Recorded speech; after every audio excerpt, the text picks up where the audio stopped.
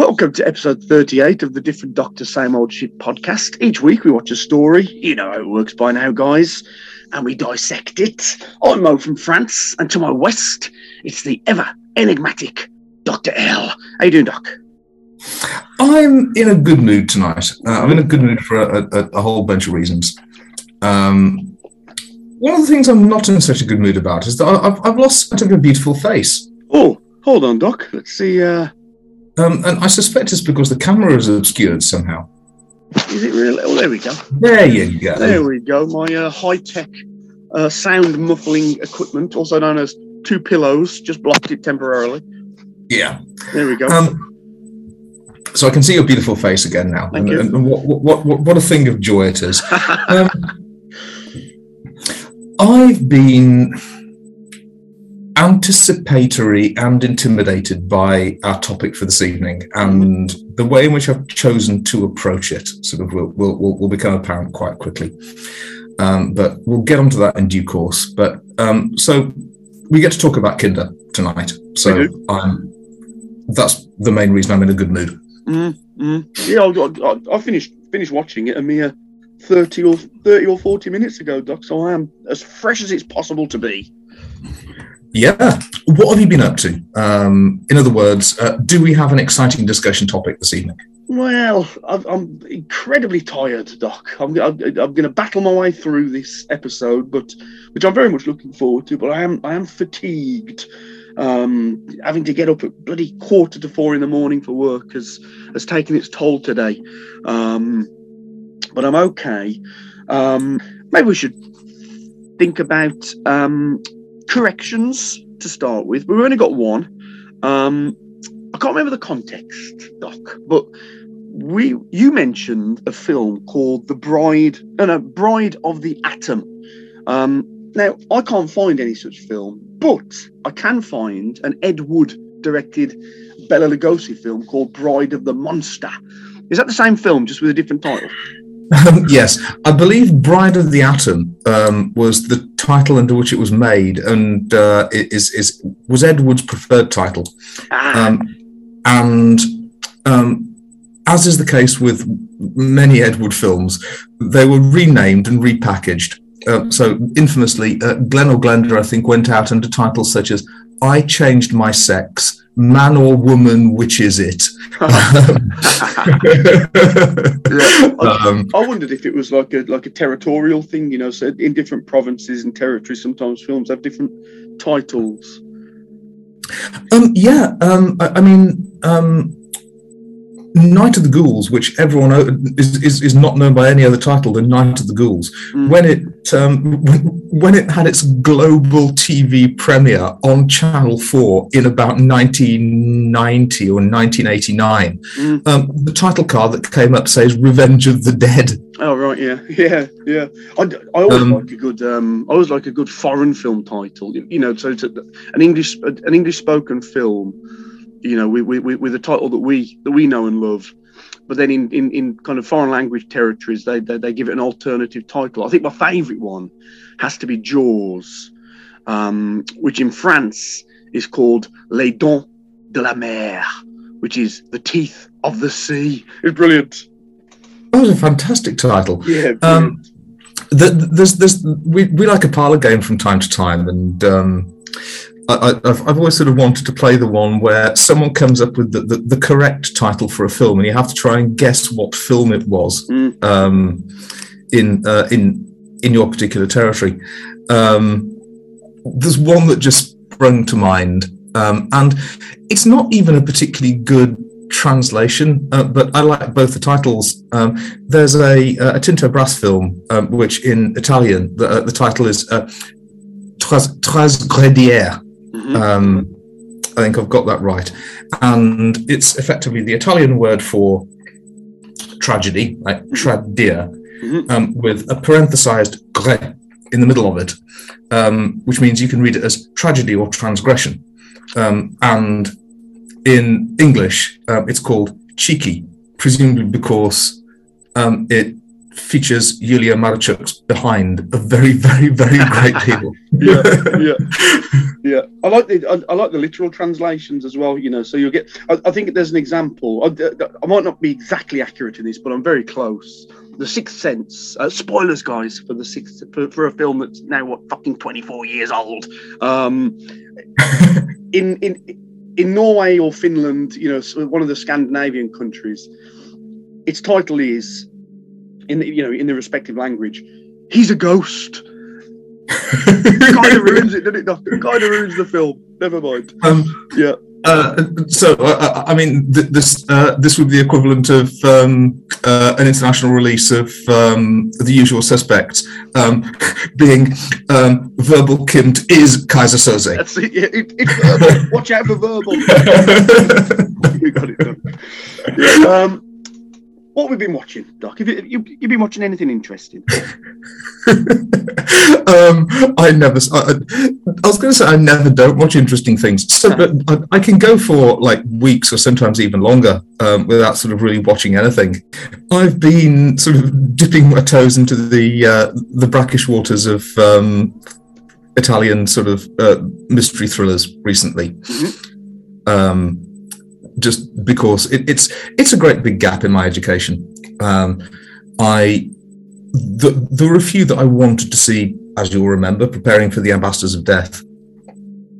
And since I had a couple left over, these also very often have titles which are brilliantly mistranslated for international markets.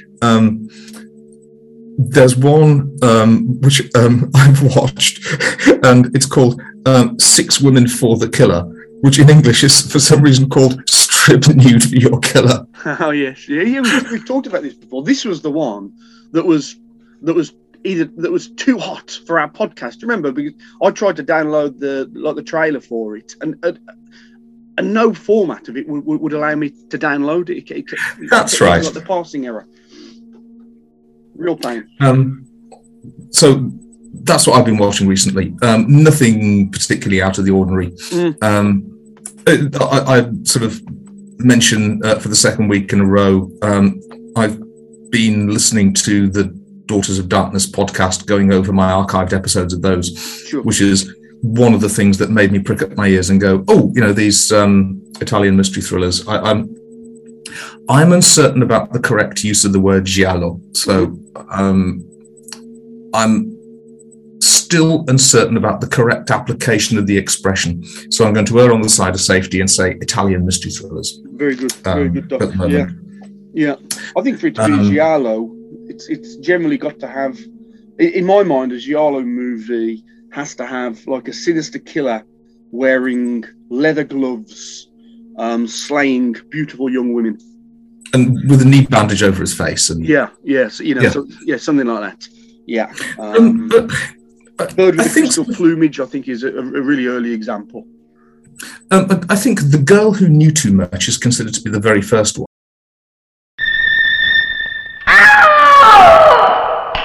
Chi è che urla?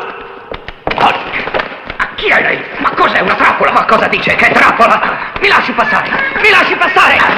Nora!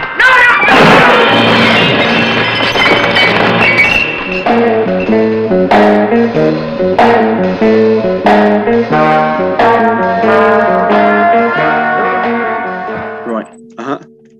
But I mean, it's one of those sort of incredibly broad definitions, and since it's the kind of thing that media geeks love to get into, I'll get into it when I'm a bit more confident. Sure, fair enough, Doc. I watched the first episode of something you recommended to me, Doc, which was Nova Jones.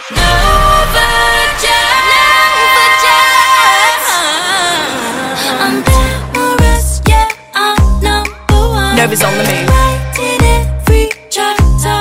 Co-running.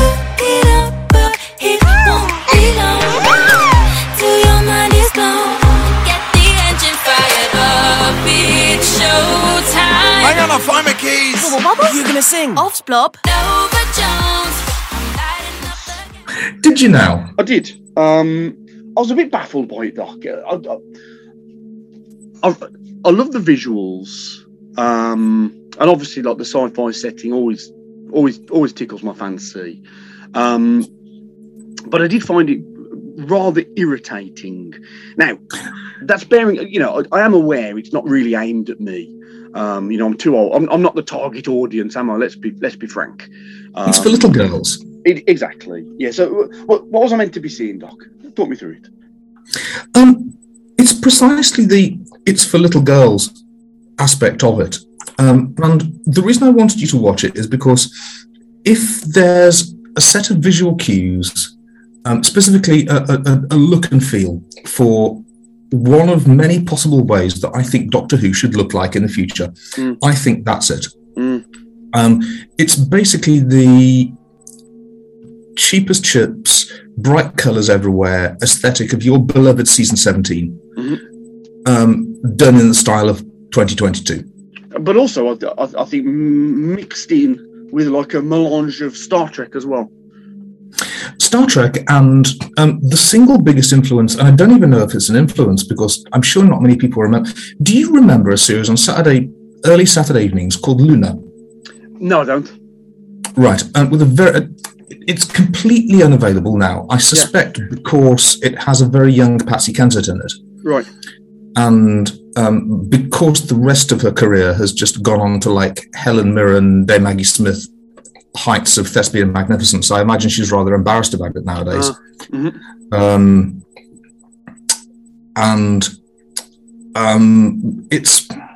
I'm going completely off memories, but it's an extremely bleak dystopian future science fiction series for small children. Wow. Okay. If you remember it at all, or if anyone remembers it at all, the character that people remember is their sort of their Darth Vader Clytus type character, who sort of makes startling appearances and utters blood-curdling threats, and then immediately after a minute or two, takes off his helmet, and he's like a little sad-faced petty council bureaucrat who's come to like collect the rent or complain about people not taking their rubbish out or something like that. Sure. Yeah. And a bit like the caretaker from Paradise Towers. Well, but done well. Right. Yeah. He's. I believe he was called Bureau Being 476. And his costume is actually genuinely threatening and genuinely sinister, except after stepping through the door in a cloud of dry ice and flashing purple lights, he then takes his helmet off. And he's just this sort of harried, balding, shriveled little guy with a sad moustache who looks like he should be reading Ferret Keeping Weekly in his garden shed or something like this. And he sort of always asks for a cup of tea and then complains how hard his job is, and then puts his helmet back on and issues another blood-curdling threat and leaves. So, but I wanted you to have a look at Nova Jones because I wanted you to imagine that aesthetic carried over into, because I'm now at the stage with contemporary Doctor Who. I mentioned this last week.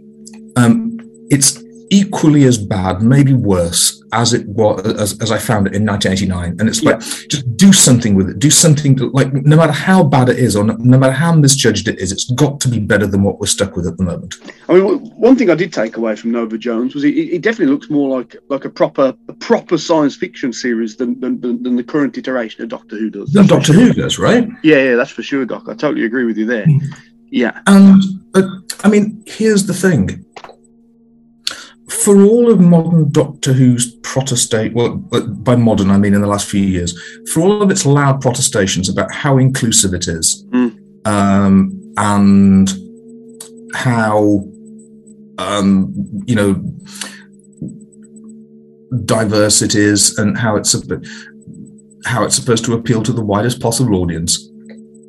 Can you imagine people who aren't automatically predisposed to like Doctor Who in its current incarnation liking it? Because I can't. Well, and I think we're seeing that in the tailspin of the viewing figures during the Chibnall era, unfortunately, Doc. So I think there is actual evidence that what you're saying is correct. So I mean, if you want to show how inclusive you are, here's a bold radical statement. do something that might make little girls feel included. Yeah. Do something bright and colourful, and that doesn't take itself so fucking seriously all the fucking time that it drains all the life and joy out of the room it's being played in. Sure. Yeah, and that's something I'm going to bring up actually as we discuss Kinder, funnily enough. Doc, shall we move on? Absolutely.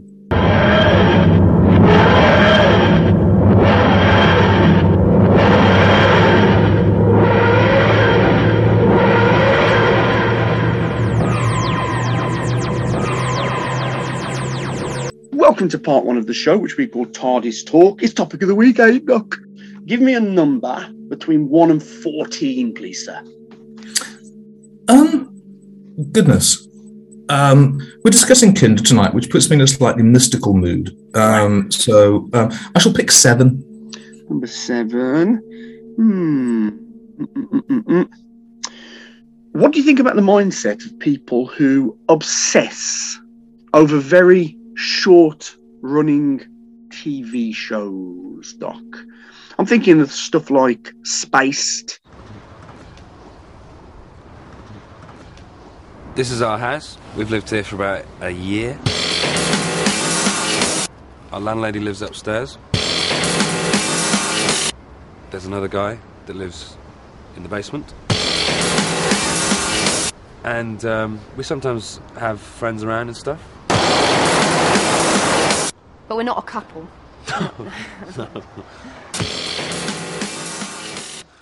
Or Faulty Towers.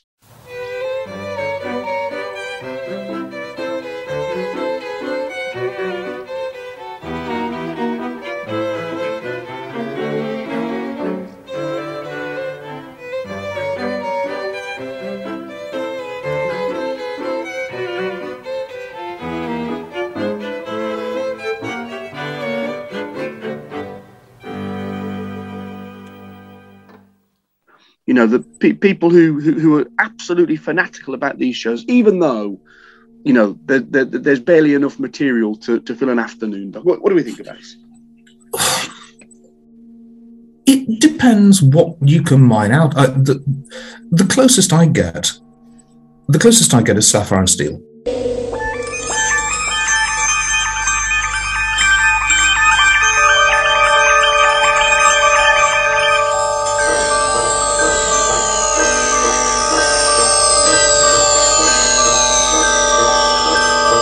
All irregularities will be handled by the forces controlling each dimension. Transuranic heavy elements may not be used where there is life. Medium atomic weights are available.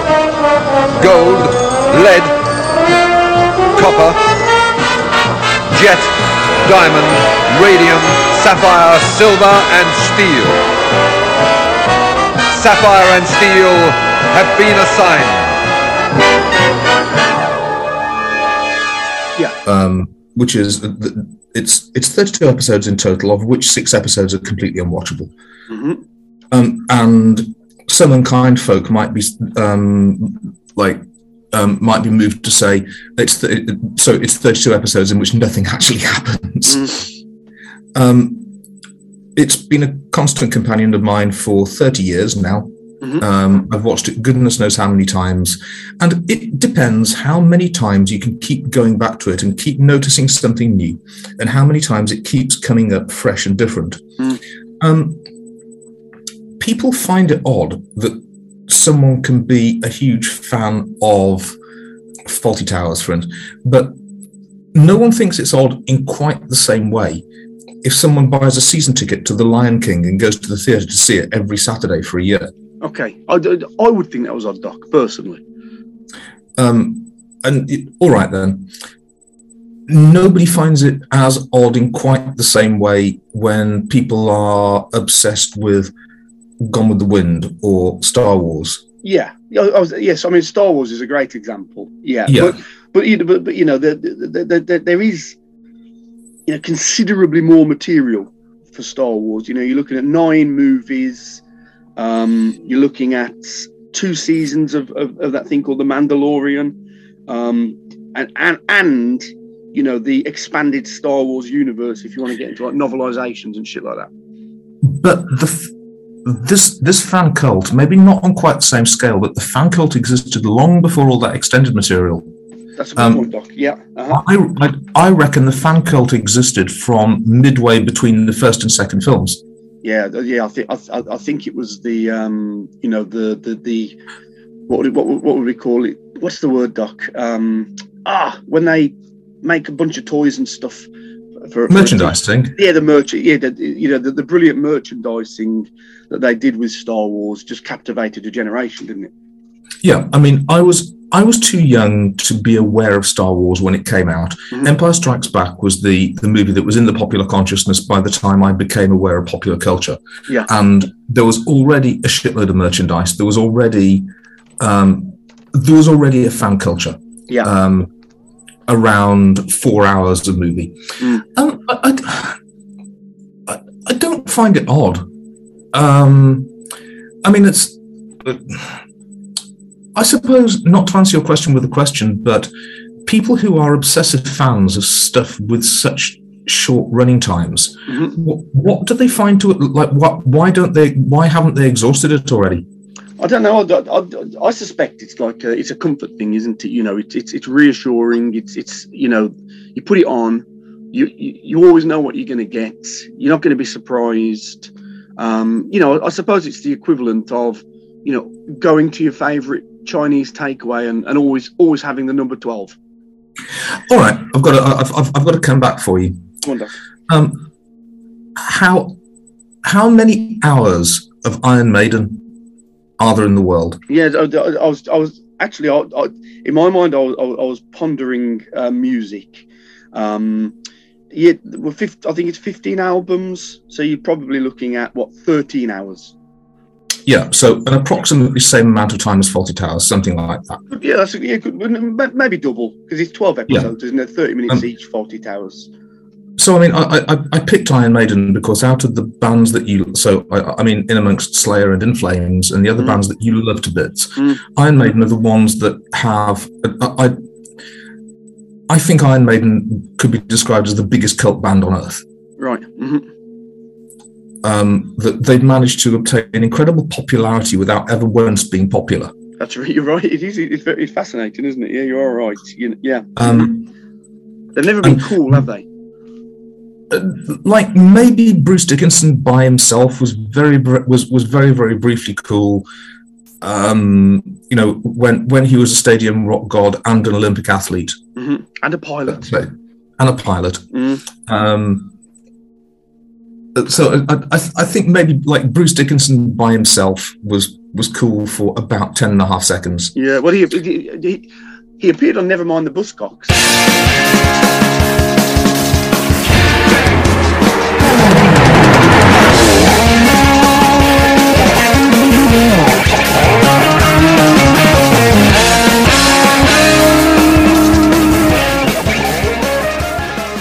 And that seems to be a stamp of coolness, doesn't it? Normally, yeah. He's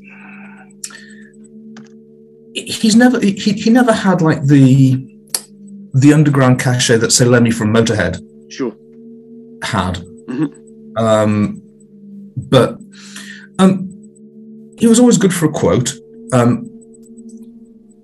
He's a good dinner guest. I mean, Lemmy from Motorhead would not be a good dinner guest. Lemmy from Motorhead would drink all your booze, kill your dog, and do something absolutely awful to like any members of your family you could corner in a bathroom somewhere, I suspect.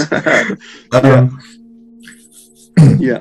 The reason this topic came up in my mind was I was talking to somebody at work, and we got talking. They like the science fiction. We got talking about Star Trek, and we kind of figured out that if you watched one episode of Trek every day,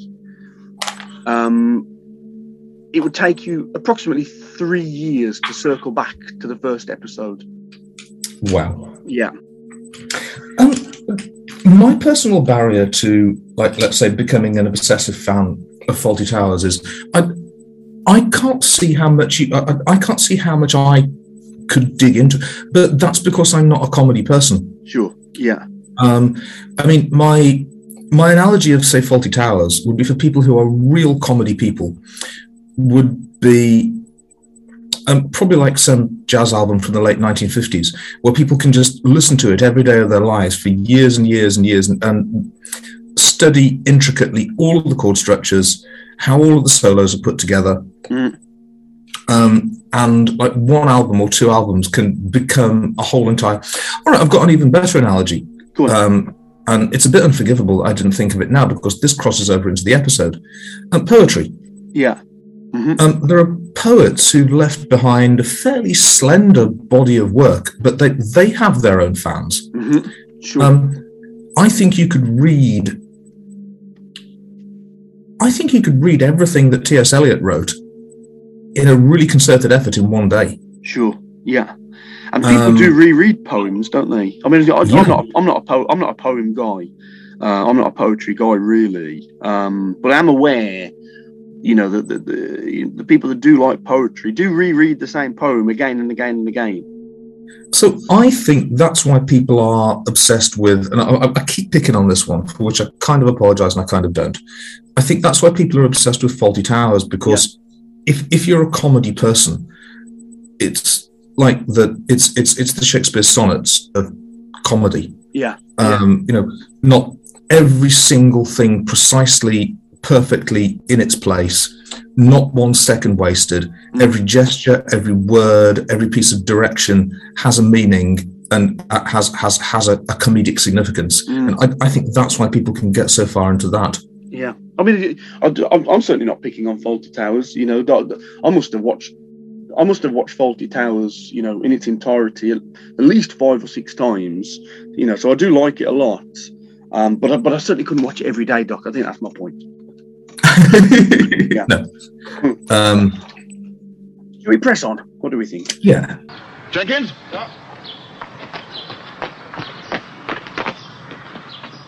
Shot for the wings there. 5 rounds rapid.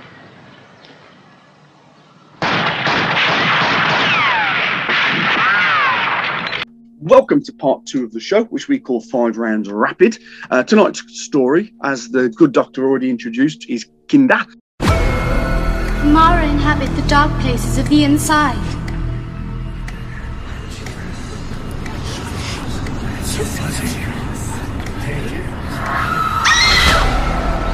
Wherever the wheel turns, there is suffering, delusion, and death. Now the Mara turns the wheel of life. With my help, you could become more powerful. I am a Mara. Do not resist. I am your strength. Put the light on! Put the light on! Open the box. I don't think that would be very wise. Open it!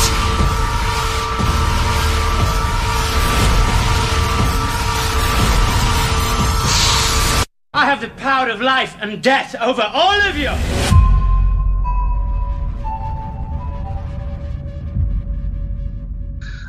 Peter Davison's third story, written by Christopher Bailey. Didn't really do anything else ever, by the looks of it, Doc, in my little bit of investigation.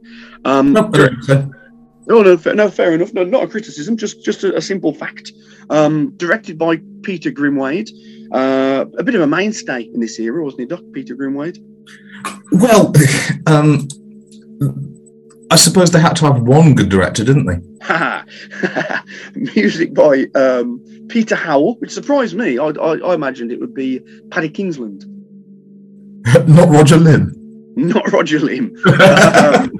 Main cast, of course, we've got Peter Davison as the Doctor, Matthew Waterhouse as Adric, Sarah Sutton briefly as Nyssa, and Janet Fielding as Tegan. Other notables: Richard Todd as Sanders, Neris Hughes, of course, as Todd, Simon Rouse or Roos as Hindle, Anna Wingers Anita, and Lee Corns as the Trickster. Do you want to kick us off, Doc? I imagine you've got some thoughts, haven't you? Yeah, so a bit of a preamble, and I'll be repeating myself, but I'll do it just this once. First, some foreshadowing. In Apocalypse Now, Captain Willard says that he cannot tell the story of Colonel Kurtz without telling the story of himself. And similarly, I can't really talk about Kinder without talking about my engagement with Doctor Who. Kinder was the story that made me a Doctor Who fan as opposed to someone who watches Doctor Who when it's on. Yeah. I don't think it's too much of a stretch to say that if Terrance Dicks taught me to read, Doctor Who taught me to be... Doctor Who made me want to be an intellectual, and Kinder is the single biggest component of that. For an era which is not greatly respected for its intellectual content, Season 18, Season 19 seems to have had a staggering effect on the minds of the young people who watched it. I mentioned before that there's a very, very, very good acquaintance of mine, kind of like my best friend all the way through school and most of sixth form. And he sort of similarly credits Logopoulos for making him into a mathematician. Sure. Which is a thing that he went on to practice at an extremely high level and at professional level, even unto this day. Yeah.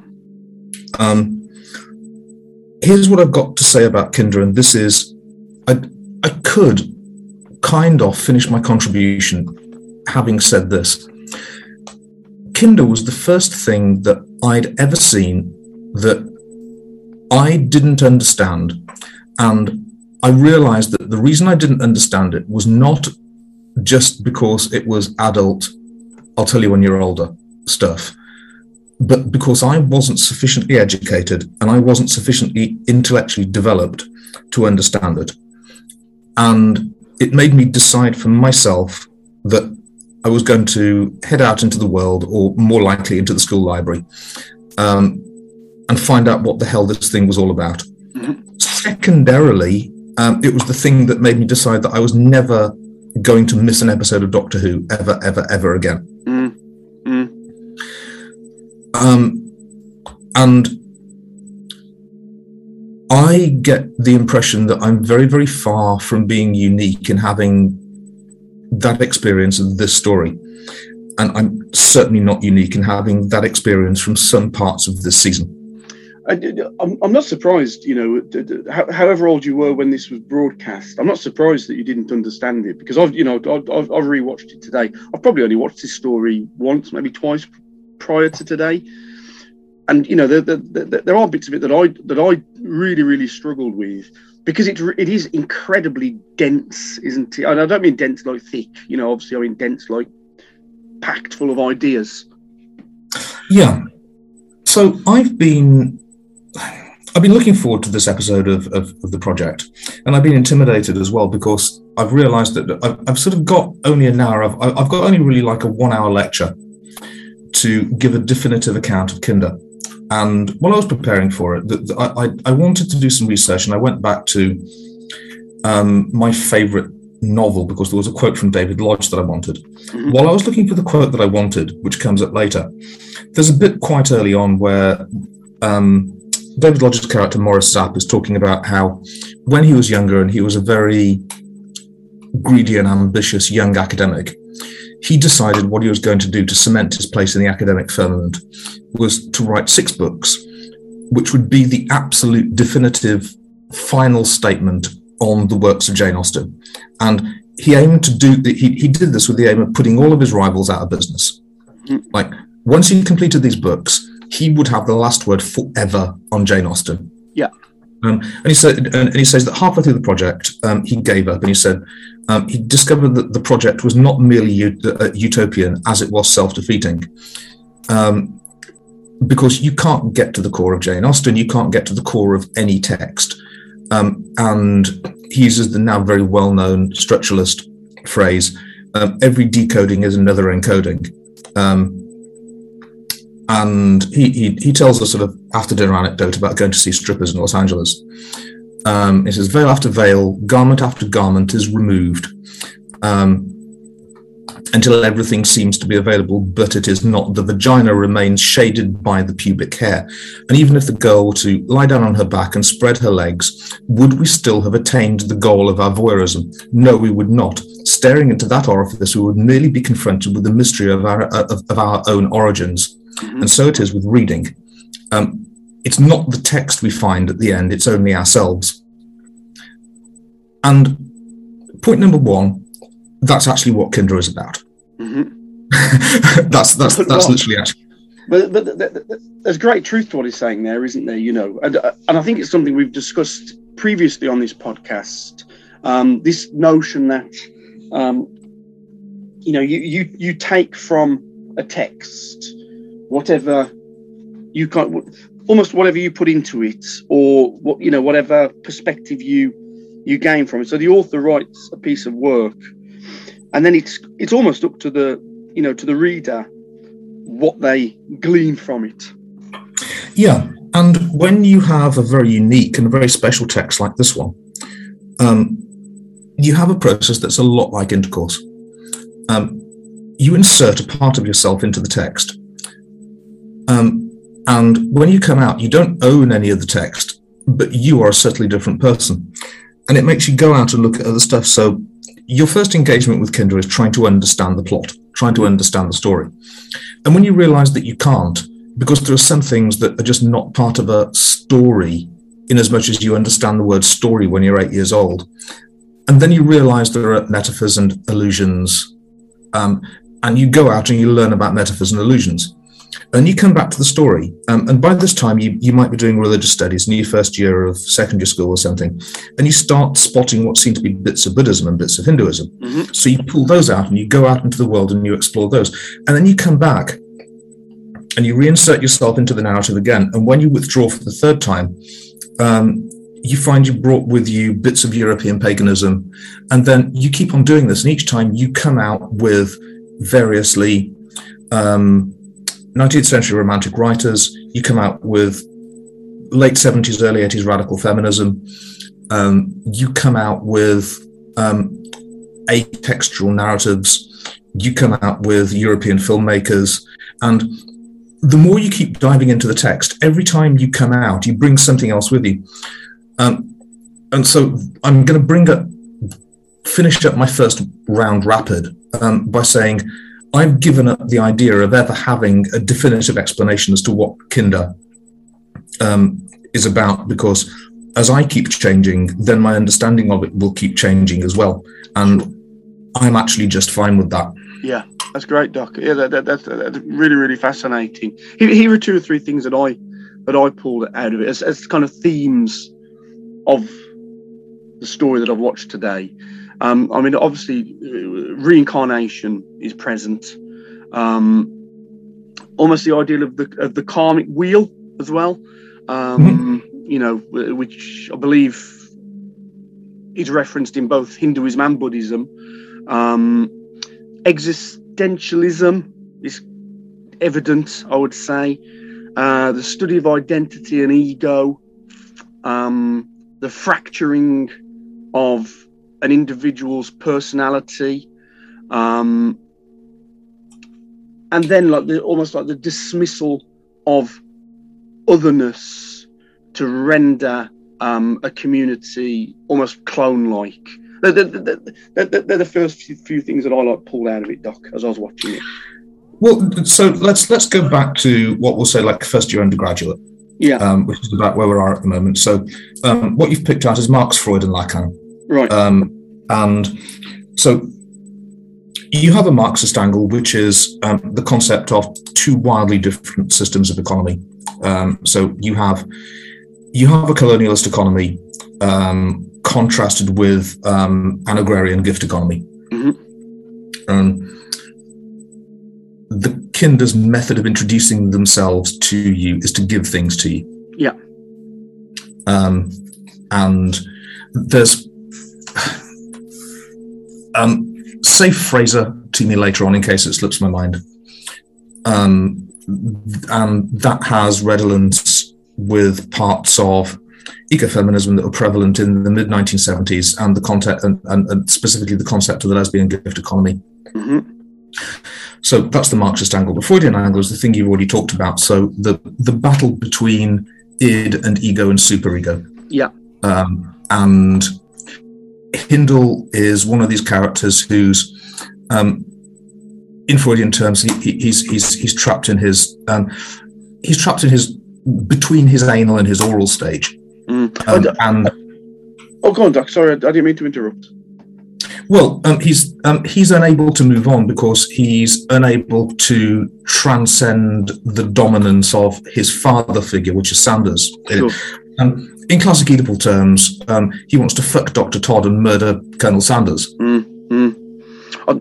I thought the militaristic presence was very interesting when it was like not contrasted, but when it was put beside the Tegan vision stuff, particularly when she was divided into many separate aspects seemingly of her own personality and then merged back together. Because my understanding is this is kind of almost part of the military process where they take a raw recruit off the streets and they dismantle their personality and reassemble them into the fighting fit soldier that they want them to be. Yeah, I mean, you'll hear it called dehumanization, and this also loops around to aspects of Eastern philosophy, and it's to do with the abnegation of ego. So, actually, to quote Planet of the Spiders of all things, one day the man will look at himself and see that he is no man. The one will look at himself and he will see that he is no one, and he will find to his inexpressible joy that he has never existed. Sure. And it's actually I wasn't even planning on mentioning Full Metal Jacket. I think right at the end of Act 1 of Full Metal Jacket, that's the experience that Private Pyle undergoes, and it's absolutely indistinguishable whether you can say it's Buddhist enlightenment, after which he joyfully embraces death, or whether Sergeant Hartman has just done his job really, really well and turned this fat placid lad into a stone killer. Sure. Just happens to be a killer himself. Yeah. Yeah. And I think if you look at parts of Kinder in the light of that particular scene, I think what Chris Bailey wants you to think is that the militaristic suppression of self and dehumanization is actually not really all that different from this actually very sort of fluffily regarded Hindu Buddhist idea of the abnegation of ego, because in the end they both result in your death. Yeah.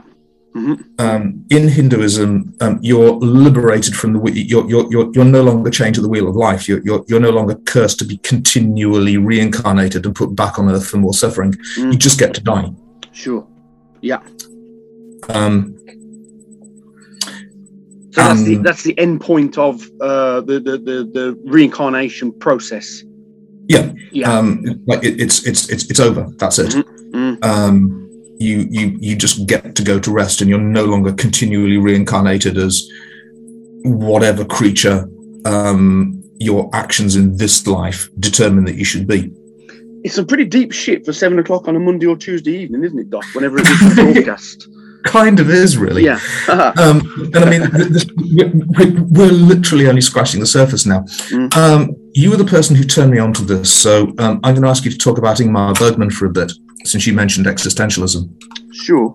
I mean, I'm not overly familiar with Ingmar Bergman. I have made a note of, obviously, those some of the stylistic choices here are redolent of Bergman's The Seventh Seal, particularly the in that movie, like the chess playing sequences.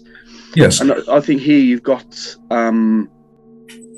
quite deliberately, you've got those two characters that are kind of sitting in a similar pose, and everything goes black and white, and just the use of shadow really, really brought that to mind.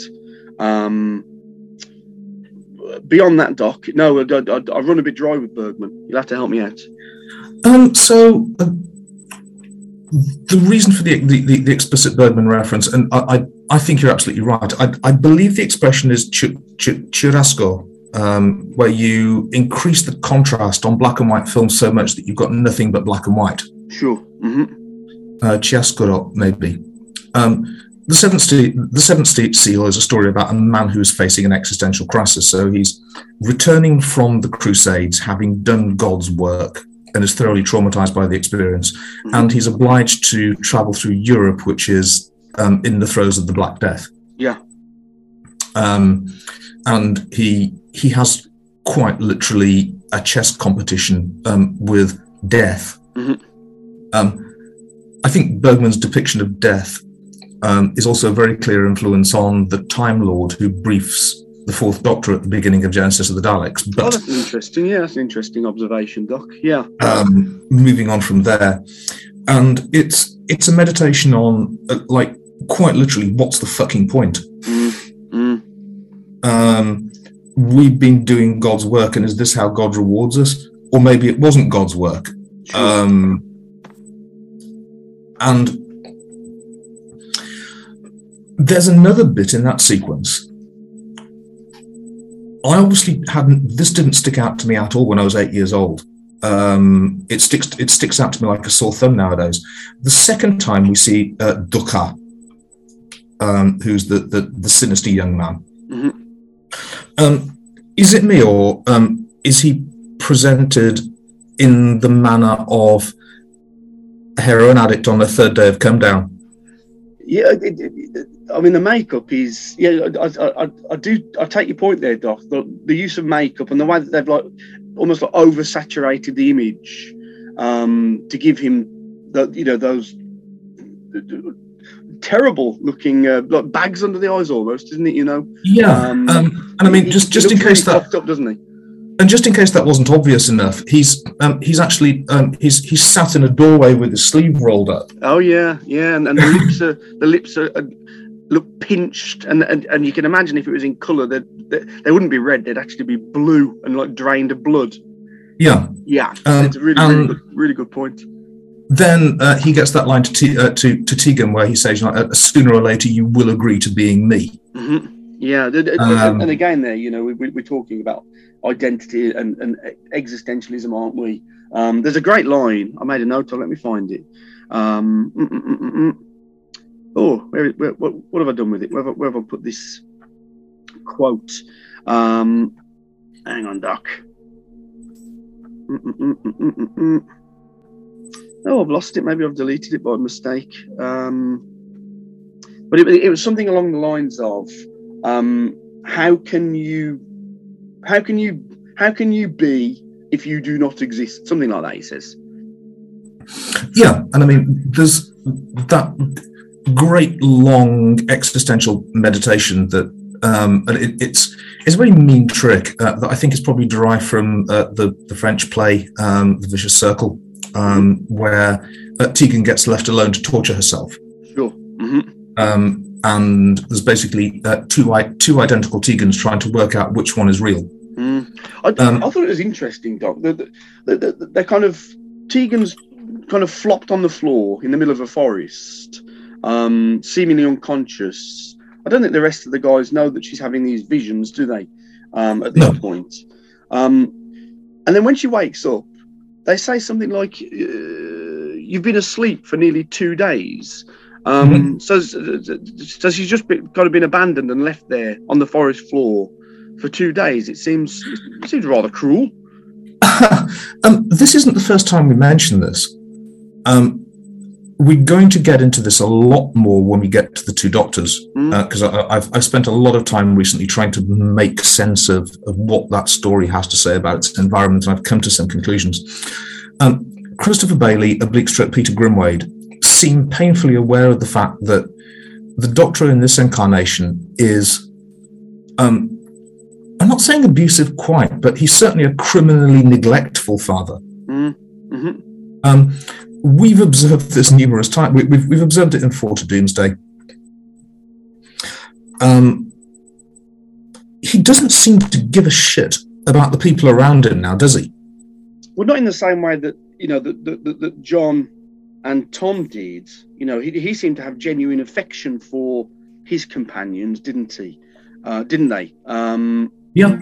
If Sarah Jane was in trouble, Tom Baker's incarnation seemed genuinely, troubled by it. And John Pertwee the same. We certainly with Joe, almost. But maybe that derives from the age difference. Between the characters. I know he's a Time Lord, Doc, and he's 900 years old. However many years they decide in that particular week's script. But in reality, we're watching it, and Tom could quite easily be Sarah Jane's father. Pertwee could quite easily be Joe Grant's father. But the same is I think it could be her grandfather. It could even be the grandfather. You're right. Yeah. Mm-hmm. The Doctor is played as a very weak, ineffectual figure in the story. I think that's a matter of expediency, because there's so much interesting stuff going on in the rest of the narrative, and the rest of the characters are so much more interesting. He got a bit handsy though at the end, didn't he? I thought it was good to see him. He kind of getting a bit physical with Hindle. Actually, physically preventing him from pressing that button, and all the way through. Actually, I thought Davison's energy levels were pretty infectious. Actually, Doc. He's still a monstrous prick, though. I mean, the bit where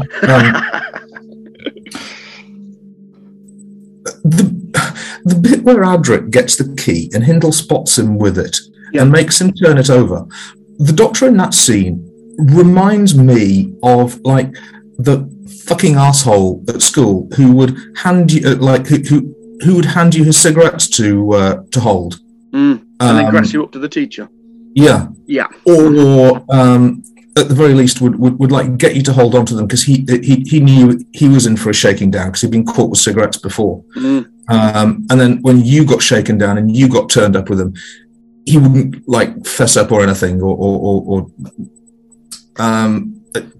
But don't you think that the Doctor's apparent kind of apathy, even coldness towards Adric is understandable because Adric's a little twat, isn't he? That scene at the end when he's blaming Tegan. She's been through this traumatic ordeal, and instead of showing any kind of sympathy, he's trying to kind of shame and blame her. He's a little bastard, Doc. I don't blame the Doctor for being a cunt towards him. Well, no such thing as bad student, only bad teacher. Fair enough. Yeah. And Adric is learning no lessons from the Doctor other than that immaturity and selfishness gets you what you want. I mean, if you're Adric, remember that bravery and generosity of spirit get your brother killed. Yeah. Yeah. That's full circle, is it, Doc? Am I correct? Yeah. Yeah, sure.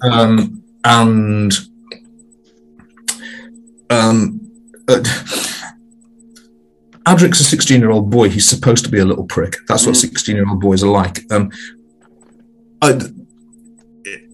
This is kind of a bit that would be absolutely intolerable in modern Doctor Who because the line would be given to someone edgy and assertive. But in this story, I think it's wonderful when the Doctor meets Pana and she just fucking pours scorn on him from the moment they meet. That's the bit where I was going to talk about like the humour in this because it is quite po-faced in a way. This story, you were railing against modern Who taking itself far too seriously, and this almost had the possibility of veering in that direction. But then that character is introduced and just keeps referring to the Doctor as the idiot, and all of that is stripped away. Genuinely funny. It's genuinely funny because I mean, the Doctor has been behaving like an irresponsible little prick, and I just love watching this stern old matriarch fucking pour scorn on him from a great height and be absolutely correct while she. In Pana's limited world, she does know more than he does. She does understand more than he does. Sure. The Doctor, frankly, seems to be missing out patently cock-obvious things.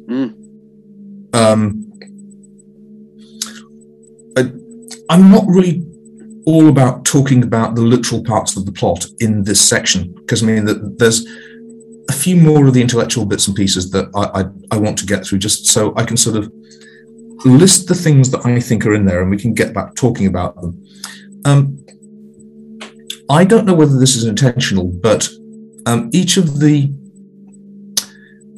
worlds that we visit has its own analogue for the TARDIS. Mm-hmm. Now, I've talked before about how I think in the context of queerness, I think the TARDIS is definitely a closet. Mm-hmm. I said, I hope, with a bit of a sense of humour very early on in this project, every Doctor Who story starts with the Doctor coming out of the closet. Very good. Yeah, good, great line, Doc. Yeah. And there are sort of approximately 4 worlds. There's the Doctor's world, which has the actual TARDIS in it. There's the Dream world, which has that odd box made from like corrugated steel. Yeah. Where apparently Dukat comes out of. There's the colonialist world, which has its own TARDIS, which is the TSS, the exploration machine. Oh, yeah. And then there's the Kinder world. And when Addis and, if you like, when masculine aggression temporarily gets the upper hand in the Mara world, they construct their own. Mm-hmm. And they make the sort of cargo cult TSS mm-hmm. by tying together some bamboo poles. And this is from Fraser as well. It's sympathetic magic. And I thought that was a really nice way for Chris Bailey to tie together the idea that they're not alternate realities, so to speak. They're different depths of perception. Mm-hmm. Each one slightly below the other. And we assume the dream world is the one that's closest to the subconscious, where it's black and dingy and nothing makes sense. And I suppose we're supposed to think of the Kinder world as being the one that's closest to the fresh air and the sunlight. Sure. And closest to nature. And then we're left very ambiguous about which of the two nether regions in between, the colonialist world and the world of the Doctor, what place they have. Yeah. What order they're in, effectively. That's right, yeah. Yeah, I understand, Doc. Yeah. I mean, it would have been very, very easy, would it not, to have portrayed Sanders as a completely... I think Sanders is a very humorous character. Mm. I remember being very frightened of Sanders because I grew up among a lot of people like that. I grew up amongst a lot of stern old blokes, many of whom had been in the military, and who are obviously, because everyone's taller than you when you're 7. I grew up around a lot of people like that, and I was scared of Sanders. Like, by the time I was age 30, I had a boss who was very much like that, who I got on very, very well with. And now I'm sort of actually approaching the age and experience of that character. I don't quite look down on Sanders, not yet, but I would be capable of nudging Sanders in the ribs and going, "You're not as smart as you think you are. You don't know. You haven't seen as much as you think you have." Sure. And the more you keep revisiting that character, there's a lot of humour in him as well. Mm-hmm. He's written such that Hindle, being in his early 20s, is still capable of being overawed by him. I don't know whether Sanders knows that he's being awesome. I think Sanders thinks he's being jocular. Mm-hmm. I think he thinks he's being bluff, and he's making jokes at the expense of military protocol. But actually comes across as intimidating just by dint of his kind of standing and also just his demeanour. And by the fact that he's Richard Todd. Yeah. I mean, Nerys Hughes' character clearly doesn't take him very seriously. Mm-hmm. He doesn't seem to mind. Mm-hmm. It's only Hindle who I think is uptight even by the standards of ambitious young officers. But there are people, aren't there, that we encounter in life who inexplicably we find intimidating, but other people don't seem to. There's just something about the chemistry between, you and that other person that always makes you feel small and inferior somehow. Yeah, definitely. Thinking about John Pertwee, Doctor Who again, at the end of, I think it's episode 3 of The Mind of Evil, the Master gets a cliffhanger. I'm pretty sure, I think the Master gets a cliffhanger. And the thing that the Keller machine chooses to intimidate and frighten the Master with is an image of the Doctor. Sure. Oh, that's right, yes, yeah. Yeah, but great piece of writing from old Don Houghton. Definitely. Yeah. You're absolutely right. And that's just how much I admire the writing of characters in the story. The fact that even though obviously the script is exactly the same and the thing that's on the videotape is exactly the same as it has been since 1983, my perception of the relationship between those two characters has absolutely completely changed. Yeah, yeah. Because I started off younger than both of them, then I became younger than one of them, then I became older than one of them, then I became older than two of them. Now I'm sort of getting to the age where I'm almost as old as the oldest of them. Yeah. The Mara Doc as an entity, obviously it's represented as a serpent. Now that's got to be a deliberate choice, hasn't it? The serpent, the universal symbol of kind of temptation leading to downfall, to decadence, the loss of purity and innocence. That's a deliberate choice, isn't it, Doc? I think a lot of the superficially Christian and Hindu imagery in this story is a blind. I think it's there to mislead you. Do you? I think we are meant to... yes, of course, the Mara is a snake. Yeah. With its obvious Christian symbolism. We discussed in another project why a snake is such a universal symbol for evil, and we discussed it at that time. It's because, unlike almost every other animal, snakes and spiders only ever existed in an antagonistic relationship with human beings. Oh, yes, I remember that conversation, yeah. Mm-hmm. There are other predators. Wolves can be domesticated and they can be made useful. Bears can be reasonably easily coexisted together with. Yeah. Bears don't often hunt human beings. If you're attempting to have an agricultural community, you don't run into many sharks. Sure, yeah. If your community is based on fishing, you might run into a shark now and then. But once again, in the great history of terrible things that can happen to fishermen, being eaten by a shark doesn't rank very, very highly. No, it's pretty low risk. Yeah. So snakes and humans only ever have an antagonistic relationship. I don't think we're supposed to... I think superficially we're supposed to identify it as a Christian symbol of evil. But the Mara isn't the devil. The Mara isn't Satan. What the Mara actually is something far closer to the Ouroboros. The sort of the this is like the snake that's eating its own tail. Yeah. Yeah.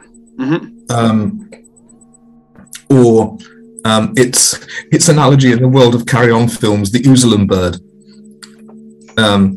Which I don't know that. Is that the minor bird that keeps mimicking people? No. Kenneth Williams doesn't believe that it ever actually became extinct because he said it was based on a biological impossibility. And once again, the first time I saw that film, which was probably the same year that I saw Kinder, I didn't understand that reference. I later understood the obvious meaning, which is it's a bird that became extinct because it disappeared up its own arsehole. Yeah, very good. Yeah. Doc, we're in danger of running exceptionally long if we don't move on to the next part. You said you wanted to drop a couple of intellectual nuggets. Do you want to do that now, Doc, before we move on? Yeah. So I started off talking about Apocalypse Now, and then I didn't intend to, but I ended up talking about Full Metal Jacket for a bit as well. Yeah. Why did I start off by talking about Apocalypse Now? In the scene quite close to the end of the film where Captain Willard gets to spend some time with Colonel Kurtz, you get a shot of Colonel Kurtz's desk with his favourite books on it. And one is From Ritual to Romance by Jessie Weston. One is The Golden Bough by Fraser. And the other one is The Wasteland by T.S. Eliot. And all three of those books are referenced extensively in this story, which is kind of fitting because in some ways this is also a story about a man who goes up the jungle and loses his mind and tries to make himself into a king. I'm going to go over these very, very quickly, more in the manner of a reading list, because if you haven't read them, then please do. Jessie Weston's book From Ritual to Romance is, and it's kind of in the title really, it's an exposition of how what we think of as romantic fiction has its roots in pre-Christian or pagan fertility rites. And there's another David Lodge reference that I'm going to bring up at the end of this little section here. Fraser's book, The Golden Bough, is a discussion of, in the slightly racist but also self-deprecating language of the era in which it was written, what he calls primitive king-making rituals. He uses the word primitive, and I don't think he uses it in a pejorative sense. I think he just uses it as a description referring to non-Christian cultures or non-monotheistic cultures. And he has this idea of sympathetic magic, which is exactly what you see. I called it a cargo cult TSS earlier on. I don't think it is. I think it's kinder sympathetic magic. When Aris orders the construction of a TSS out of lashed together leaves and branches, that's something straight out of Fraser, that if you emulate a thing, you will obtain the power of a thing. So if you make yourself up as a bear and you wear a bear skin, or you put eagle feathers in your hair, you will channel some of the power of the creature you're emulating. This kind of touches on kind of Eastern, like Chinese medicine, doesn't it? You know, where if you drink a tincture with some rhino horn ground down into it, you're somehow going to be imbued with the power of the rhino. Yes. Yeah. Yeah. And specifically, you're going to get a cock with the attributes of a rhino horn. Sure, that's it. Yeah. And that's what Fraser characterizes as sympathetic magic. Before people start telling me that Fraser was a racist and all of this stuff, there is a great bit in his book, and it starts off where you just almost want to like face palm and go, oh God, no, did you have to go? And he starts talking about in the foulest, it sounds like Lovecraft from it, in the foulest, darkest corners of Borneo and the Congo and Wales. It's clear, on the one hand he's making a point, but on the other hand he's clearly undercutting himself completely. Yeah. Borneo and Congo and Wales. I just laughed my head off the first time I read that. Yeah, don't forget to pack your machete. That's all I'm saying when you go to Wales.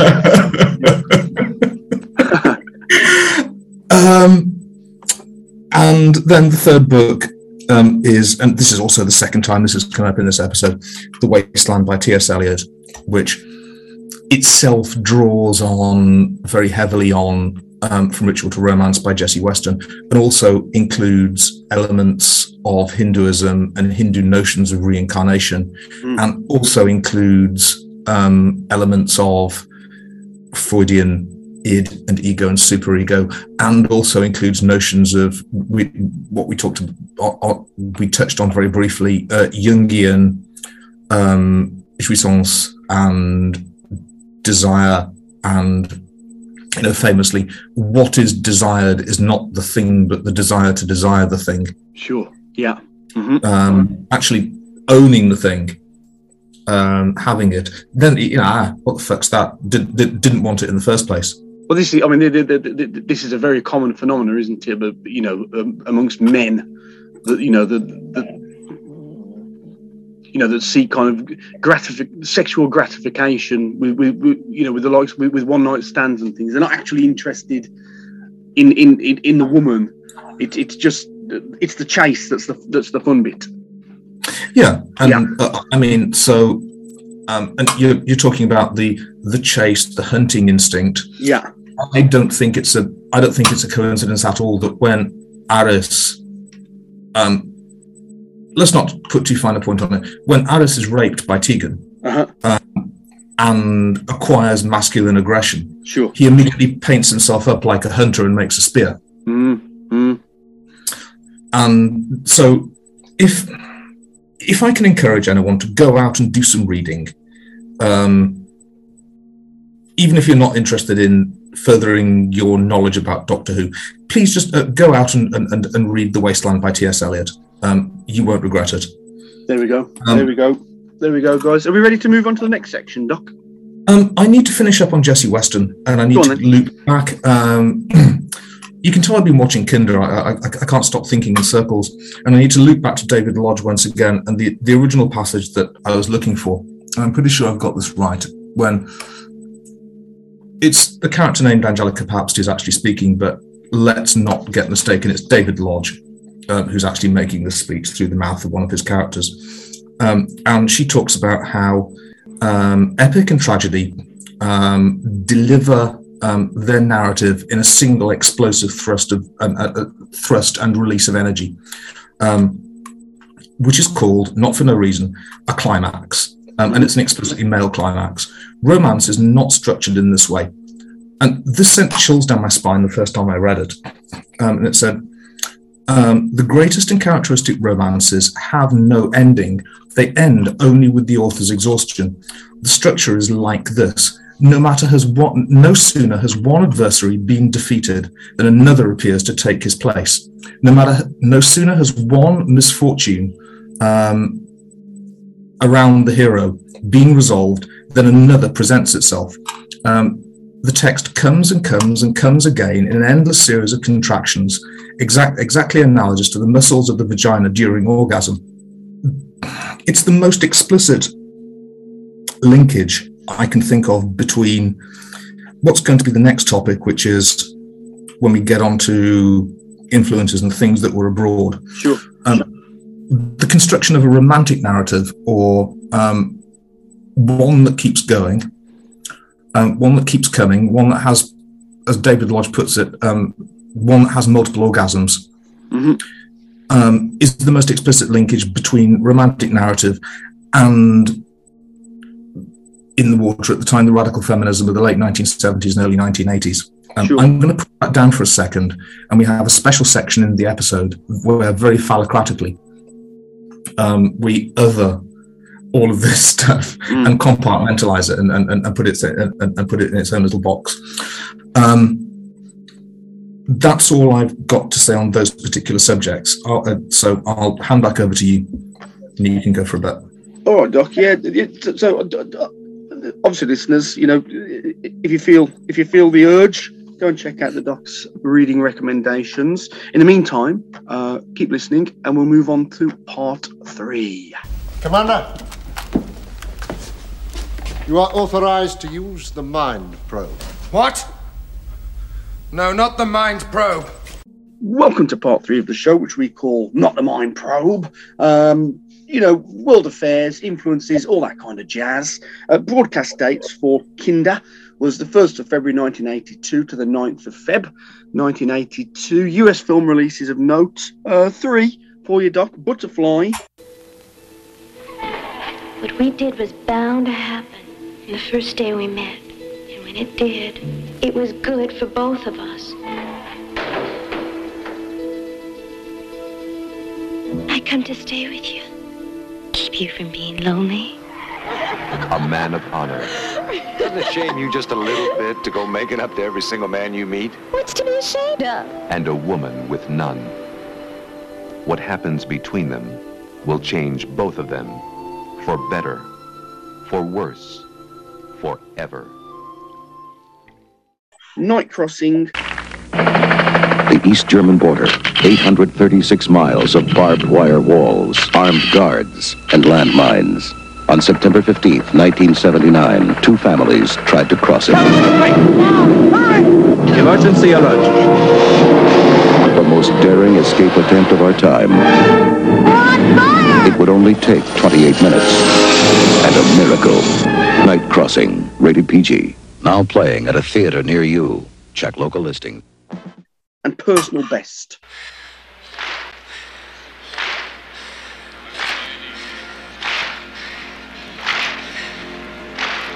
How'd it feel going to the games, winning 2 gold medals? Would you lie to me and tell me it was worth it if it wasn't? What about you? Gonna go to Moscow next summer?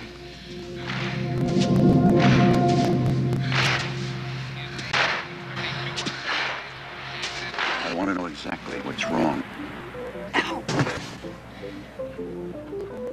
Look around you. Look at everybody. Not a clue. Not a Scooby. Personal best. I only know because it's the film after which the first Team Dresch album was named. Oh, yes? Which is interesting considering that we're discussing radical feminism and lesbian quite a bit in the context of this story. Sure. Mm-hmm. And it's a story about a lesbian affair between 2 competing athletes. Butterfly I've never heard of in my life. Sure. Mm-hmm. And you're going to have to remind me of what the other one was. Night Crossing was the second one. It's a good title. It is a good title, I agree. Yeah, but no idea what it is. UK number ones. How about this for a contrast, Doc? We've got 2 here. The first one, Shaking Stevens, Oh Julie.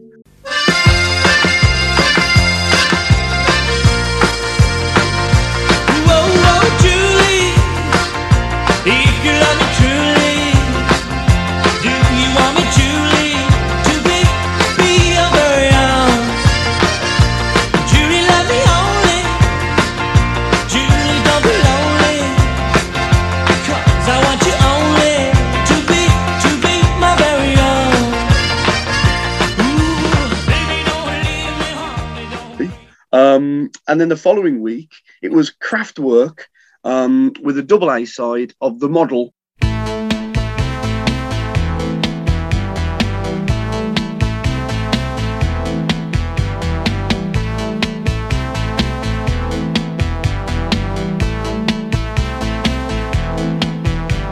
She's a model and she's looking good.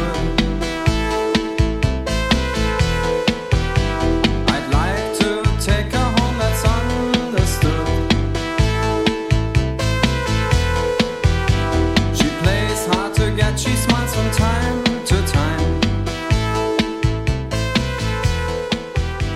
It only takes a and Computer Love.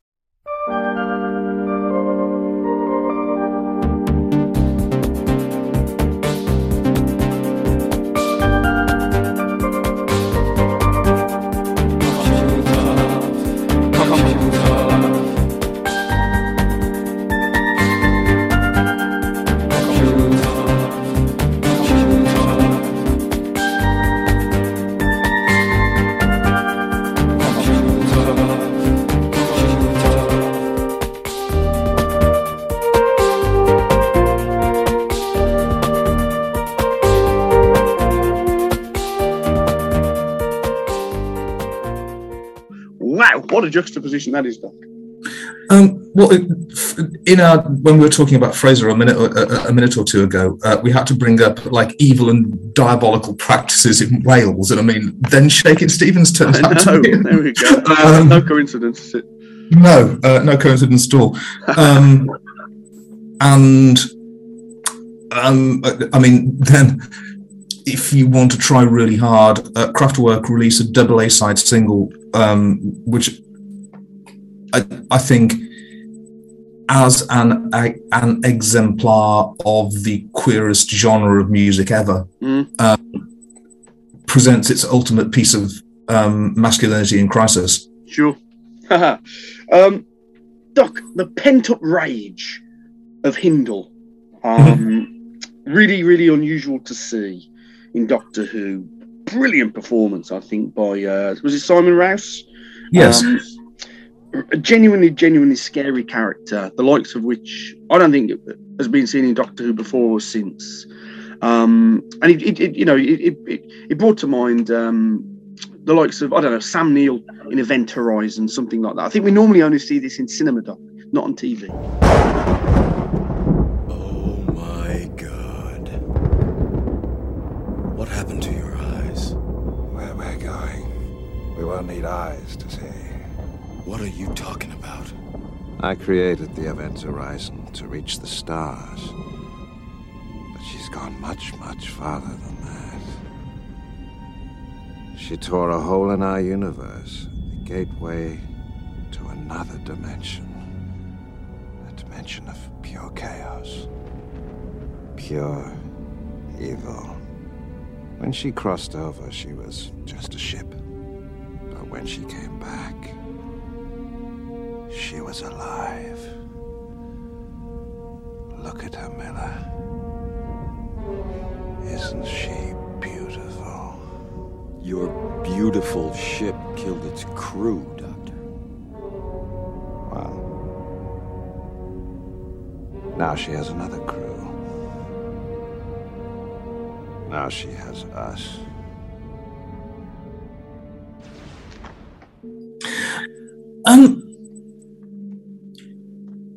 He's a really interesting.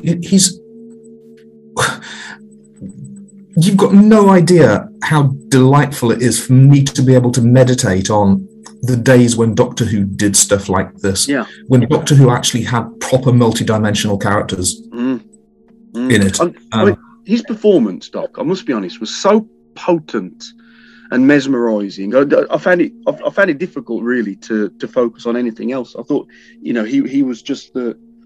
Not that anybody else was doing anything wrong. The Sanders character was a great performance. Nerys Hughes put in a great performance. Tegan, was a real star here. But this central performance of this man going absolutely stark raving mad, I thought it was captivating. And here's the thing. I've never met anyone like Tobias Vaughan or General Carrington or Davros. I've met people like him. Yeah. I think it's a wholly believable portrayal of someone's reaction to extreme stress when the training has failed. Sure. What military people will tell you is the purpose of the training is not just to be a bastard. The purpose of the training is to give you something to fall back on when your bravery and when your rational mind can't cope anymore. That instead of reverting back to a gibbering child, you revert back to the thing that you were trained to be. Yeah. And then the question is, what happens when the training fails? Sure. What happens to Hindle when the training fails? I think, because it's Kinder, I think has an analogy in what happens to Karuna. We'll get onto Simon Rouse again in a little bit because I've got a ton more stuff to say about him. Fantastic performance. We'll get onto Karuna in a moment, but I want to talk about Janet Fielding for a second here. When you give her a decent part and some good lines and direct her well, isn't Janet Fielding fantastic? Well, she was just great, wasn't she? I mean, normally she's a fucking irritant, like a wasp at a picnic. But no, here just great. With the camera really worked with her. When she was on screen, she delivered a powerful performance. There was none of the kind of whininess and kind of high-pitched, just moaning and bleating and bitching and carping that she normally does.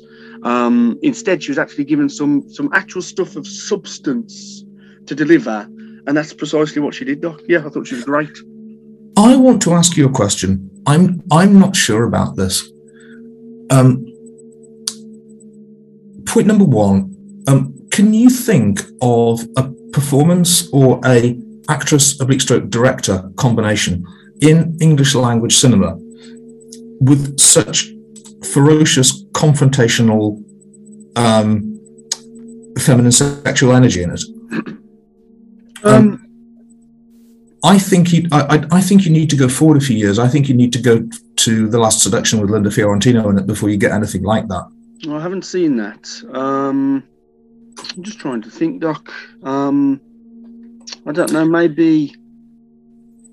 Maybe something like Helena Bonham Carter in Fight Club, but that's obviously that's in the future. Oh, that is in the future. yeah, you're right, Doc. That is in the future. Yeah, sure. Yeah. No, knows the answer to your question. I can't. Mm-hmm. I mean, Janet's performance, with the encouragement and compliance of the director and the writer, is actually so potently sexual here. Yeah. When Paras says that the Mara inhabit the dark places of the inside, not to put to fine a point on it, is the Mara actually Tegan's sexualized aggression? Well, I wondered if you know, because it's a snake, you know, the obvious phallic image that the snake presents. I wondered if that was, a secondary reason for the choice of the Mara being the snake, Doc. Well, snakes are powerful symbols within feminism. When snakes are arboreal, they're holes. Sure. They're not phalluses. Snakes are also very cunnilingular. They've got that little tongue that flashes out. Yeah. Mm-hmm. They're clitoral because superficially snakes appear to have no purpose but their own self-gratification. They don't contribute to any ecosystem. They're not part of any reproductive system. And most potently, from a feminist point of view, snakes are also parthenogenic. Sure. Yeah. So no man necessary, basically. No. Yeah. I don't want to push this angle of it too much because I'm not sure, and because it's Doctor Who, and because however deep it goes, it's still on telly at 7:30 in the evening, and they were obliged to deliver a rubber monster. I think the representation of the Mara as a rubber monster is a stroke of genius. Considering that it's a creature that's born out of the imagination of a human being, it's not surprising to me at all that it would manifest itself as a giant rubber snake. Well, it's no different to the end of something like Ghostbusters, is it? You know, where that I can't remember the reason why, but the thoughts of the Ghostbusters are being manifested, and the denouement is the what's it called? Like the snow puff man or something? This giant. What's it called, Doc? The snow puffed man. Something like that, isn't it? Yeah. And the Mara is no more ridiculous than that. I'll be honest with you, Doc, because of the reputation of it, I was expecting it to look far, far worse. I didn't think it looked too bad at all. I don't think it looks terrible at all. No, I didn't. There's another thing about the snake and about Tegan that I promised 13 weeks ago I'd finish off. I said to you, did I not, that I kind of read Fort of Doomsday and Kinder as two halves of an 8-part story. Sure. And they certainly both embrace a spiritual journey of Tegan's. The difference is that Fort of Doomsday is not very good and Kinder is very good. Fort of Doomsday, we were appreciative at the time that it's conscious of Tegan's Australianness. Yeah.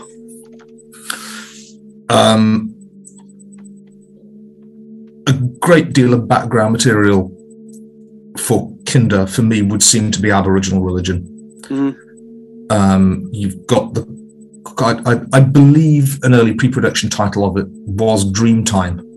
Oh, yes. And in my imagination, because it's a line from Fort of Doomsday, an early production title of Fort of Doomsday would have been Flesh Time. Ah, yes. And, I was reading earlier in preparation, Christopher Bailey was asked to supply another script, which in the end wasn't actually commissioned, wasn't produced, but that spec script was called Maytime. There you go. Yeah, so there's definitely a theme, isn't there, Doc? And in the case of the two stories we actually got, it's aspects of Aboriginal religion. Yeah. What I really need, as with Fort of Doomsday, I need someone, ideally Australian, ideally with some local knowledge about this stuff, to make some comment on this. So if anyone's out there, we would absolutely love to hear from you. Come on, Aussies, get in touch. So being a little bit ignorant about Aboriginal religion, I'm going to shut up about it now. I'm also going to make reference to an influence that I haven't touched on, and I'm not going to. And people are going to want to wonder why. I'm not going to mention Ursula K. Le Guin here. And the reason is that she's one of these writers who has her own scholarship and her own fans and her own following, of which I'm not a member. And I'm not in the habit of pretending that I know stuff about things that I don't know anything about. So, duly noted, I understand it's oft regarded to be an influence. If there are Ursula K. Le Guin fans out there, I mean, I could talk about this story so much. What I would love to do is to actually gather up some other people with some diverse opinions, and I'd love to have like a bit of a special episode clusterfuck where we all have a big chat about it. Sure, Doc. Yeah, my last influence that I'd like to mention before we move on to the production section of the show would be Seeds of Doom. You know, a Doctor Who story from maybe 5 or 6 seasons prior, and you know, Hindle's obsession with the plants and the trees and the general vegetation did bring Harrison Chase to mind for me, Doc. I don't know about you. Well, Harrison Chase is another one of these politically queer characters in Doctor Who. Yeah. And Harrison Chase's affinity for plants, the way he begins to treat the crinoid like his adopted baby. And I know parthenogenesis is not quite I know plants actually do reproduce sexually and they do have zygotes and gametes, but plants don't reproduce phallically. No, they don't. Yeah. And it's spores, Doc. It's always fucking spores. I think fungi have spores, mate. Yeah, you're right. Yeah, I just wanted to say the word spores. It's a great word. Let's say it again. Spores. Because that gives me an excuse to say they're not spores, they're zygotes and gametes, which are also great words. The fury on the Doc's face as he delivered those words was a joy to behold. And so you've got both of these characters in very queer narratives, who, for reasons that, once again, I suppose in 2022 may come across as even slightly homophobic, sure, have a affinity with non-phallic methods of reproduction. I don't. The idea of the vegetation getting in, the idea of the jungle getting in, that goes all in Doctor Who. That goes all the way back to episode 2 of the Keys of Marinus. Oh yes. Where for some reason the jungle hates mammalian life. Isn't there an Avengers episode with a similar kind of theme? The Man-Eater of Surrey Green comes to mind. Man-Eater of Surrey Green, yeah. There we go. Yeah. I mean the sort of predatory lesbian implication of the title of that episode never occurred to me until I was much older either. Very good, Doc. Yeah, yeah. Any more influences, Doc, before we get onto the production part? I wanted to talk about radical feminism. I wanted to talk about it a lot and at length, and I don't have time. And once again, I don't intend to attempt to squish years' worth of scholarship. We've talked about it in the context of the romantic narrative and the non-phallocratic narrative.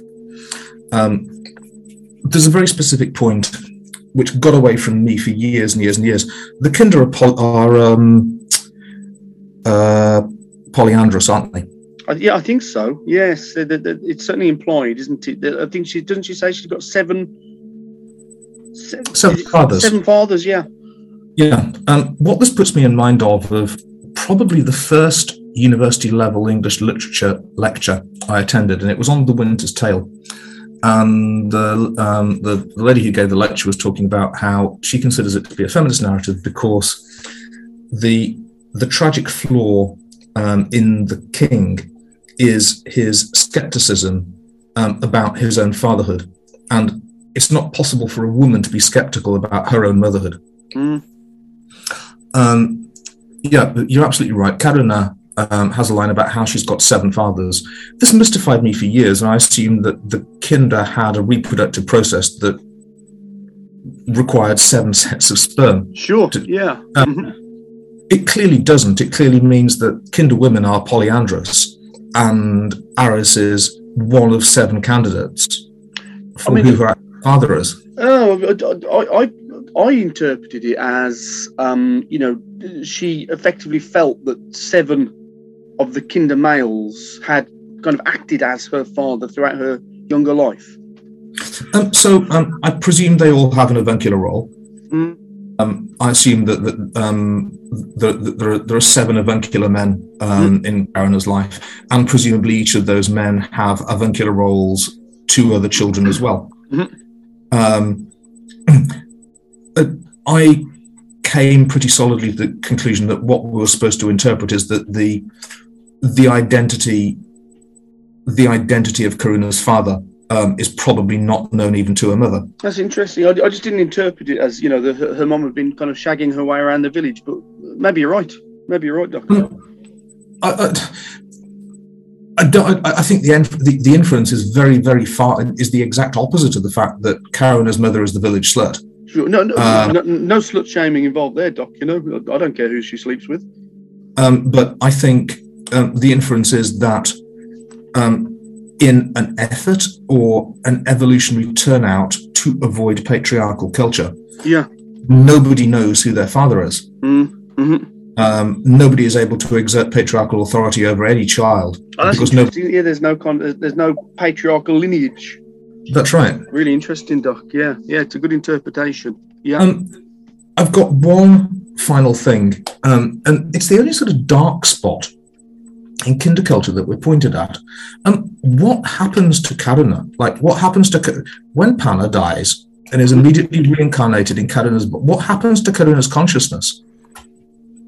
Well, I mean, I presume at that point it ceases to exist, doesn't it? Yeah. So, I mean, has Panna just murdered a little girl so she can be reincarnated? Yeah, I think so, Doc. Yeah. Shit. Yeah, that's a bit of a secondary. Yeah, shit. That was definitely how I viewed it. That girl no longer exists, and the old lady, is free to continue her own existence. Yeah. Wow. Pretty dark shit, man. Yeah. Yeah. So I need to stop now. I mean, as Jean-Luc Godard says at the end of A Bon Appel, the definition of a happy ending is where you choose to stop telling the story. On that note, let's move on to the final part of the show. Overweight, underpowered museum piece. Welcome to part 4 of the show, which we call Overweight, Underpowered Museum Piece. Here we talk about the production stuff, don't we? I've only got a couple of notes here, really, though. We've already touched on the snake, and that's a bit obvious, so we don't need to dwell on that again, I don't think. Some of the visuals here I thought were absolutely sensational, I loved... there's a wonderful... that trickster character, I think he's called. He threatens to leave Tegan all alone in this kind of void. And there's a wonderful effect where you can kind of see like the outlines of both of the performers. Yeah. Just tiny hints of white in this black void. I thought it looked absolutely sensational, Doc.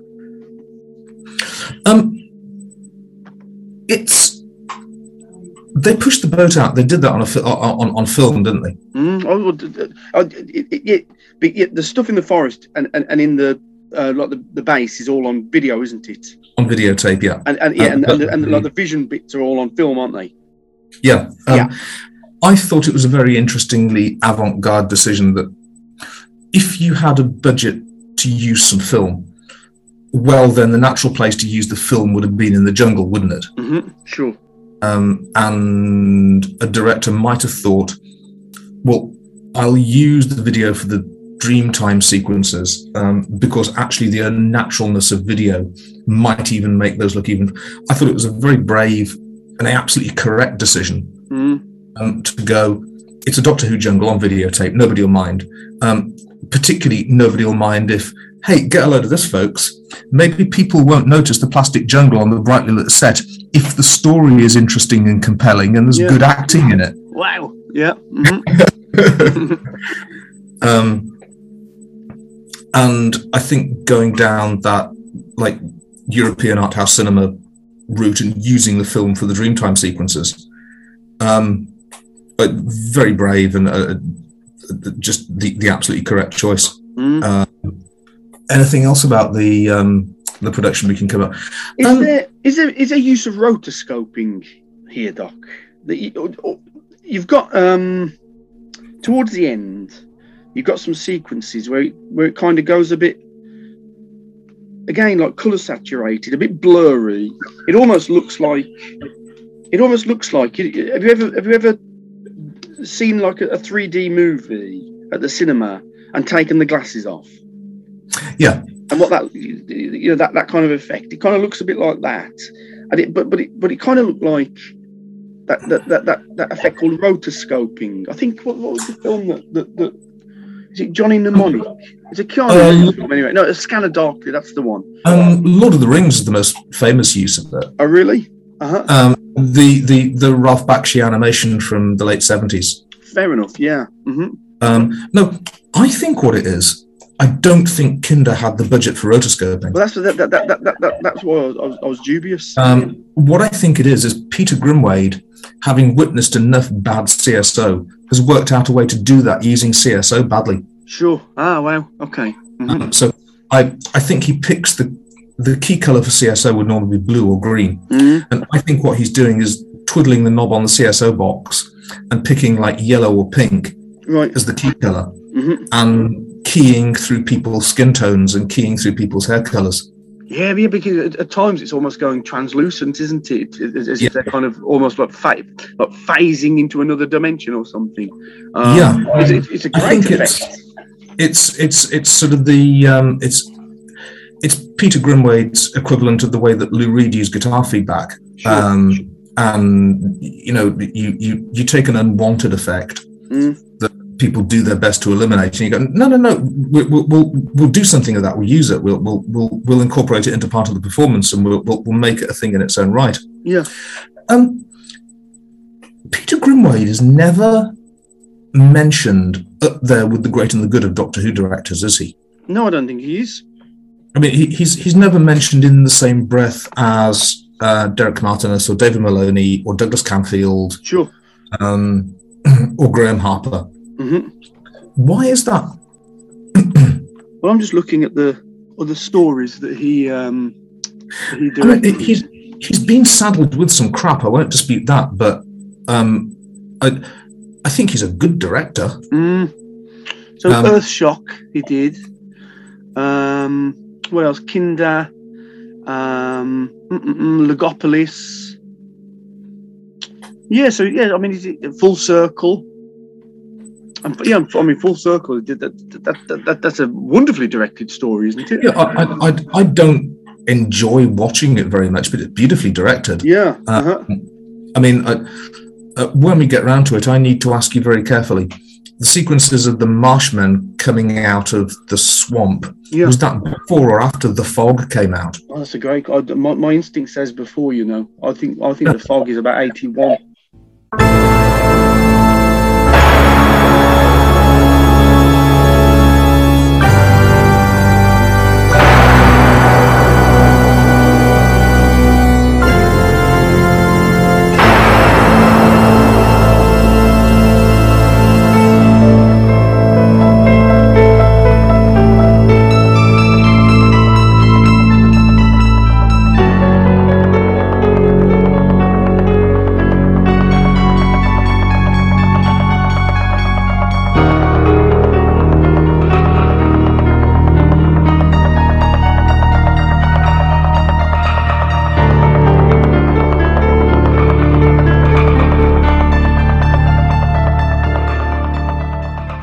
I think so too. Yeah. Logopolis is also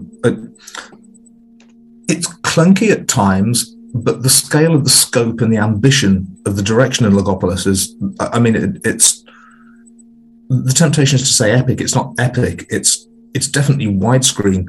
He attempts stuff. Yeah. In Logopolis, and you only have to squint a bit to be able to see what he was intending you to see. Yeah, I fully agree. I thought this was a really well directed story throughout. I don't think there was any kind of moment of clunk in the direction at all. I don't. I mean, I can't even think of anything that comes close to clunk. And by God, the man can pick a cast, can't he? Yeah. Mm-hmm. I mean, I am full of admiration for anyone who can think of, well, what we're going to do. We're going to hire this actress who was a legendary beauty in her 20s, and we're going to unashamedly present her as like being in her 80s.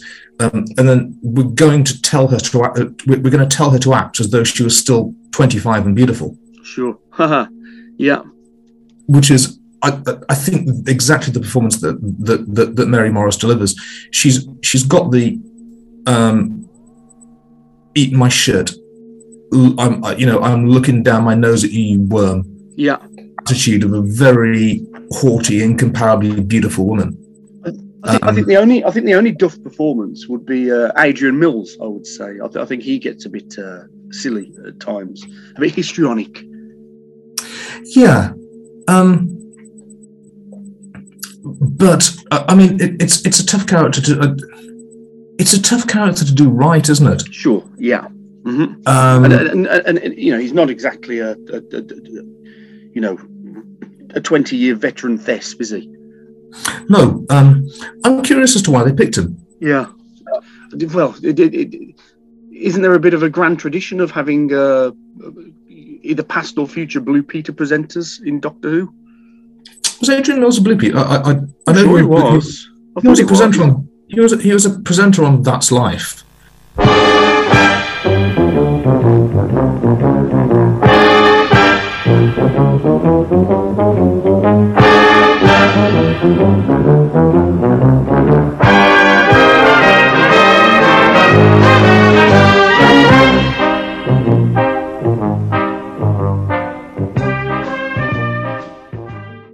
Oh, maybe that's a false memory, Doc. Yeah, maybe that's what I'm thinking of. I'll double check it for the corrections next time. And one of his co-presenters was married to a teacher at our sixth form. Wow. Well, there we go, Doc. there's good linkage. Anything else on the production, Doc, or is it about time to wrap up? I feel as though that there's it's a very merciless way to do something with a character, but oh my God, doesn't the story benefit from not having Nyssa in it? Yeah, I was very surprised when she popped up at the end. I kind of forgot that she existed. Yes. Yeah. Mm-hmm.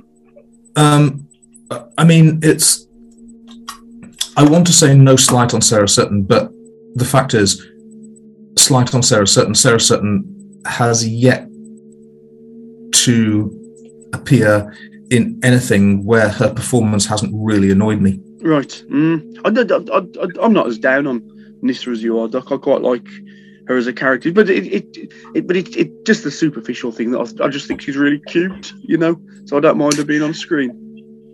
She is, and in her first appearance, where the whole point of her character is that she's is that she's thoroughly naive and she's a spoilt princess who gets effortlessly manipulated by her wicked witch of a stepmother. Is that Keeper of Traken we're talking about? Yeah. Yeah. Then that performance and that writing of the character makes sense, but that's not a character you can consistently have in a television program. She needs to be having some character development by now. I don't think it's coming, Doc. No, I don't either. No, I don't think it is. Anything further, Doc, or should we call it a night? I'm starting to feel the fatigue bite. I mean, I'm still very, very far from done with the story.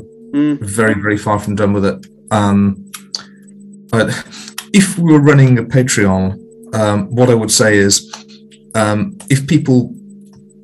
if our listeners can muster up an extra £2.50 or something, I'll do another episode by myself and just blither on for another. Well, Doc, you feel free if you want to record something and sling it in my direction. I can always chuck it up. Don't worry about that. So it's a thing of joy that's been enlivening my life for well over 35 years. I didn't like this story prior to this rewatch, and I thoroughly enjoyed it, Doc. So I'm glad we've had this opportunity to afford me my moment of awakening, shall we say? Yeah, an enlightenment. Yeah, really, really good. Doc, next time out, what are we doing? We're doing Colin Baker's third story, aren't we? Which would be Vengeance on Varos. I have no memory of this story at all. So I'm going into this pretty much. I think the only thing I know about it is this is the one that introduces Syl, isn't it? Yeah. Yeah, that's pretty much all I know. I just want to say missed opportunities, and that is all. Okay, Doc. We're done with Kinder, I think, for the time being, at least, unless you throw a file in my general direction. I hope I'll see you next time, Doc. Namaste.